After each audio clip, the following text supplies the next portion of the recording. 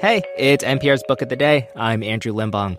Today, we've got two nonfiction books for you, and both of them feature women living the life they thought they were supposed to be living, but all the while, there's a little voice inside them saying, something's not right here. In a bit, we'll hear from author and podcast host Glennon Doyle about her best-selling book, Untamed. But first, Olympic runner Alexi Pappas, surprise, surprise, runs a lot. But all that running wasn't fixing this thing inside her depression. She was crushing all of these big external goals without ever looking inward. And she told NPR's Ari Shapiro that being an Olympian, being seen as someone stronger than normal, almost beyond human, made it hard for her to ask for help. This message comes from NPR sponsor BritBox, streaming acclaimed original series you won't find anywhere else. With powerful performances from Jodie Whittaker, Tamara Lawrence, Bella Ramsey, Matthew McFadden, and more. Streaming at BritBox.com/NPR.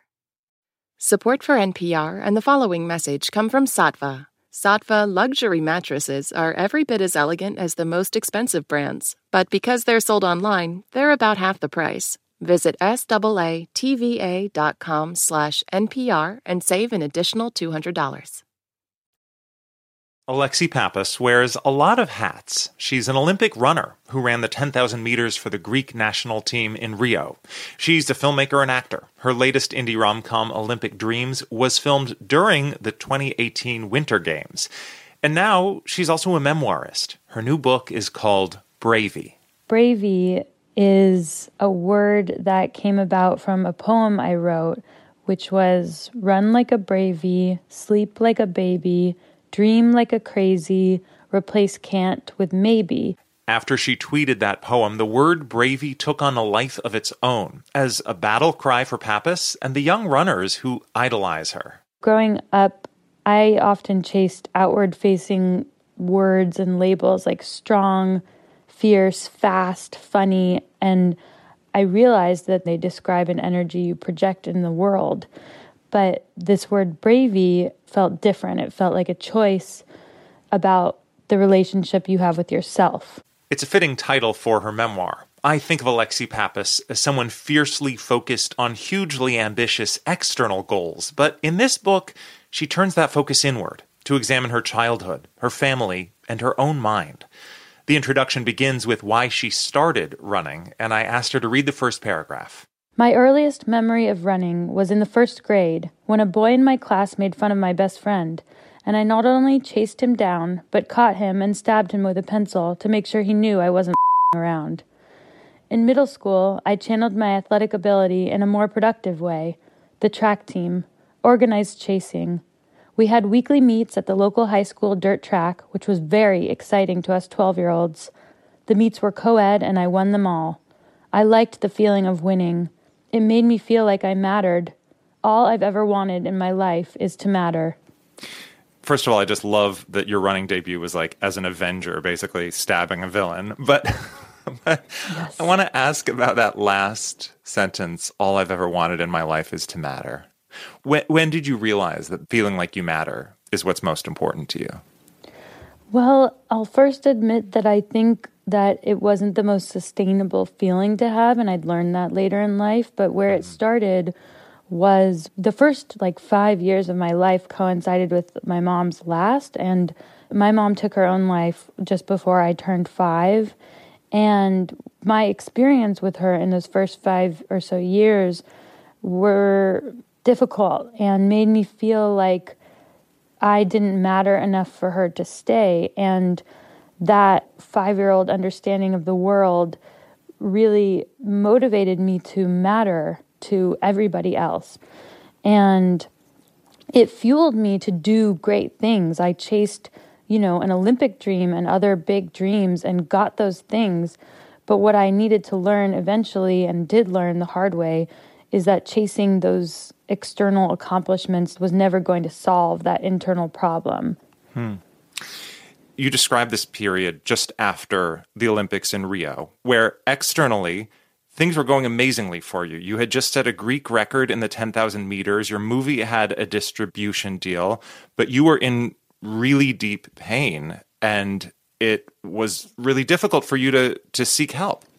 Yeah, I think that came from chasing this somewhat singular goal of making it to the Olympics for a substantial period of time and never planning for what came next. And when it did end, instead of slowing down and pausing and recognizing the impact of an event like that, I was searching for what was next. And that came from that childhood want to always matter, always be performing, and that's unsustainable. But I didn't understand it at that time. And so I spun out and scrambled to figure out what the next big goal was. What was my next thing, instead of pausing and just letting the impact of that event absorb and that period of my life just, have its catharsis, if you will. Yeah. In the foreword to this book, the actress Maya Rudolph says Olympians are the closest thing we have to superheroes. Does being perceived as a superhero make it more difficult to talk about these periods you're describing? Totally, because the strangest feeling is when the way the world sees you is completely opposite of the way you feel or see yourself. And that makes it hard to feel like you should need help or are allowed to get help. And it made it really difficult for me until my dad, who had seen what my mom went through, made me get help. And that's what I needed. And then when my doctor helped me understand that my brain was a body part, just like my leg, and it could get injured like any other body part, and it could also heal like any other body part. And suddenly it was not about Olympian or not, or superhero or not. It was just, this body needs to heal, and it's going to take some time, and it can heal. It's interesting to me that in the book you actually describe asking for help as a superpower. And in this part of the book, you're talking about when your mother was no longer around, asking other mothers to teach you how to cook or do other domestic things. You're not talking about like the big life events that you asked for help with, but just the small events. I think eventually we start to lose that muscle that wants to have mentors or ask for help. And I just have tried to just keep exercising that muscle because I knew how helpful it was for me growing up, and also how generous people are to allow someone who needs help to imitate them or be by their side without judging them or like watching them watch them, if that makes sense.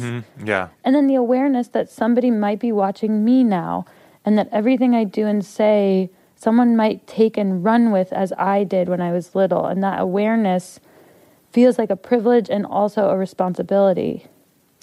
So having like excavated all of this and interrogated this about yourself and your motivations and your values, you're still running. Why? Yeah. So I ran the 10,000 in Rio, and I've always had a curiosity for the marathon.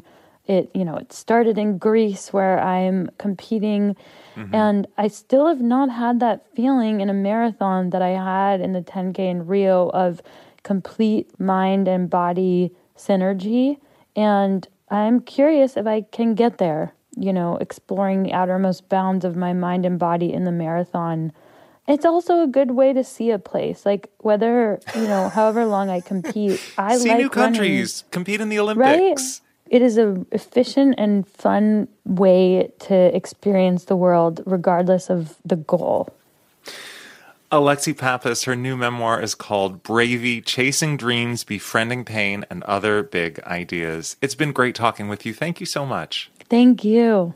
And if you or someone you know is thinking about suicide, there are free trained counselors available 24/7. You can call the National Suicide Prevention Hotline at 1-800-273-8255. This message comes from NPR sponsor ServiceNow, the AI platform for business transformation. AI is only as powerful as the platform it's built into. Enter ServiceNow. It puts AI to work for people across your business, providing intelligent tools to help remove frustration and supercharge productivity. And all of that is built into a single platform you can use right now. That's why the world works with ServiceNow. Learn more at servicenow.com/AI for people. When former NPR host Lulu Garcia-Navarro spoke to author Glennon Doyle about her book Untamed, it was just the beginning of the pandemic. Women were disproportionately feeling the brunt of school closures, pandemic uncertainty, and the pressure to keep everything together. I said were, but, well, it's still unfortunately a really pertinent interview. Author, blogger, spiritual guide Glennon Doyle has something to tell all you women out there. Yep, all of you right now trying to put that brave face on a terrible situation, juggling home life with all the other expectations placed on you as the world, let's face it, seems like it's falling apart. I think every woman on earth needs to lower her expectations for herself exponentially at this point. We are not trying to be amazing. We are just trying to make it through the day. Her new book is called Untamed, and the idea came to her after she watched a cheetah at a safari park she was at with her daughters. So I want to start by asking you about that cheetah story. Tell me what happened. Well, I had a simmering discontent inside of myself about my marriage, about my family, about my world, about my work. And I was looking for a metaphor for it. And I was at a safari park with my family, and we went to the cheetah run.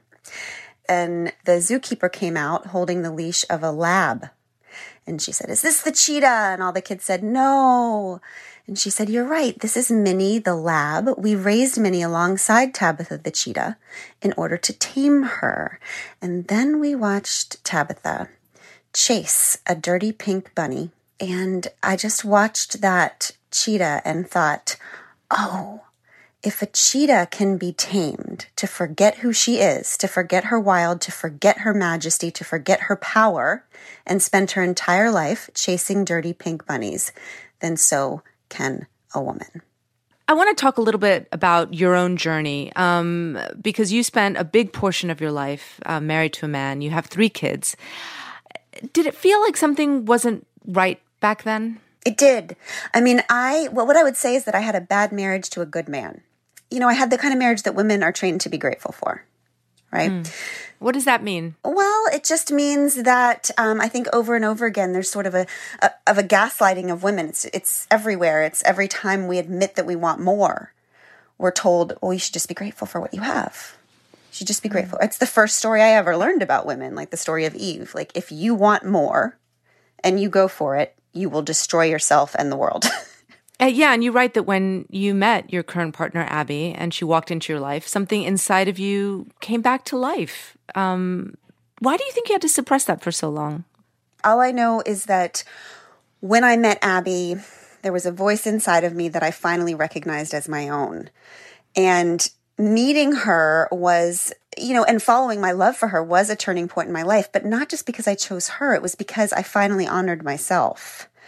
And I think that's what I'm trying to get at this book, which is this idea that we can let go of the expectations and shoulds and supposed tos that the world gives us and just honor who we actually are and have always been. Well, what does honoring oneself look like? For you, it was finding the bravery to leave a marriage that wasn't satisfying and find a different relationship with someone that you loved. How does someone actually find their voice and understand what it is that's going to make them happy? One of the reasons it is so hard to find our inner voice is because the voices outside of us are so loud, because over time, we have lived more and more of an exterior life, right? We are always looking at our phones. We are always listening to the TV. We are always listening to outer voices. And so one of the things that changed my life is a practice of spending a few minutes a day just with no other voices.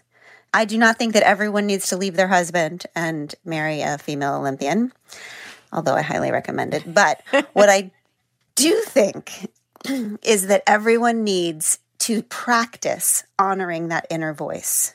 So that's what I'm talking about when I say not abandoning yourself, is to say the brave thing and just let the outer worlds rearrange themselves because of you bringing yourself to it. But it's so hard, right?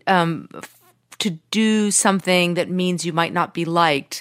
I mean, so many women are policed over their behavior, their tone.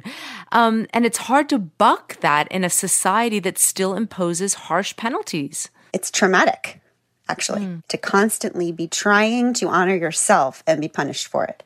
And stepping out of line as women will have a consequence, right? And that consequence is they will try to put you back in your place.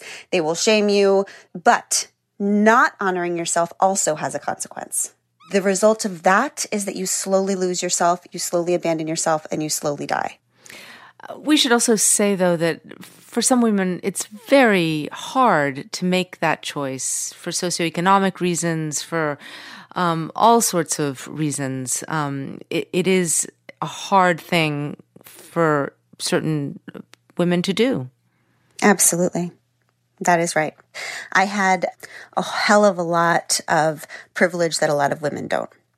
And so what I would say is that we are responsible for using whatever power we have in whatever situation we are in to not abandon ourselves. You know, this obviously is pertinent to this particular moment because all of a sudden, women all across the world, not just all across this country, find themselves having to deal with extraordinary circumstances. How are you dealing with it? I'll tell you what, Lulu. This is a hell of a lot too much family togetherness for me. That's what I would say right now. I think everything that makes me feel better. Oh, Lord. I mean, I just really, really, what I'm saying to my people is we just lower our expectations right now, right? Our children are not going to learn what they would have learned in school. You know what they'll learn?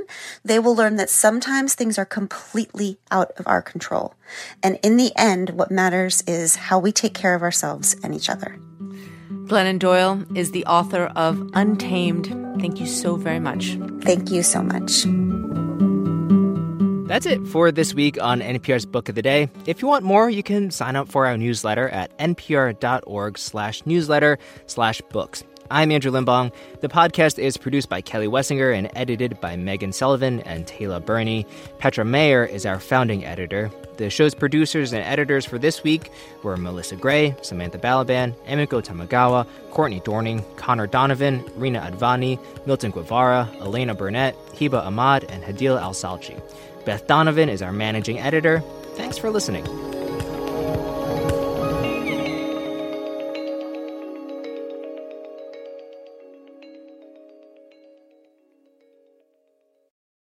This message comes from NPR sponsor BetterHelp. When you're carrying around a lot of stress, therapy is a safe space to get it off your chest. If you're considering therapy, give BetterHelp a try at betterhelp.com/NPR to get 10% off your first month. This message comes from NPR sponsor Capital One. With the Spark Cash Plus card, you earn unlimited 2% cash back on every purchase for your business. Find out more at CapitalOne.com/SparkCashPlus. Terms and conditions apply.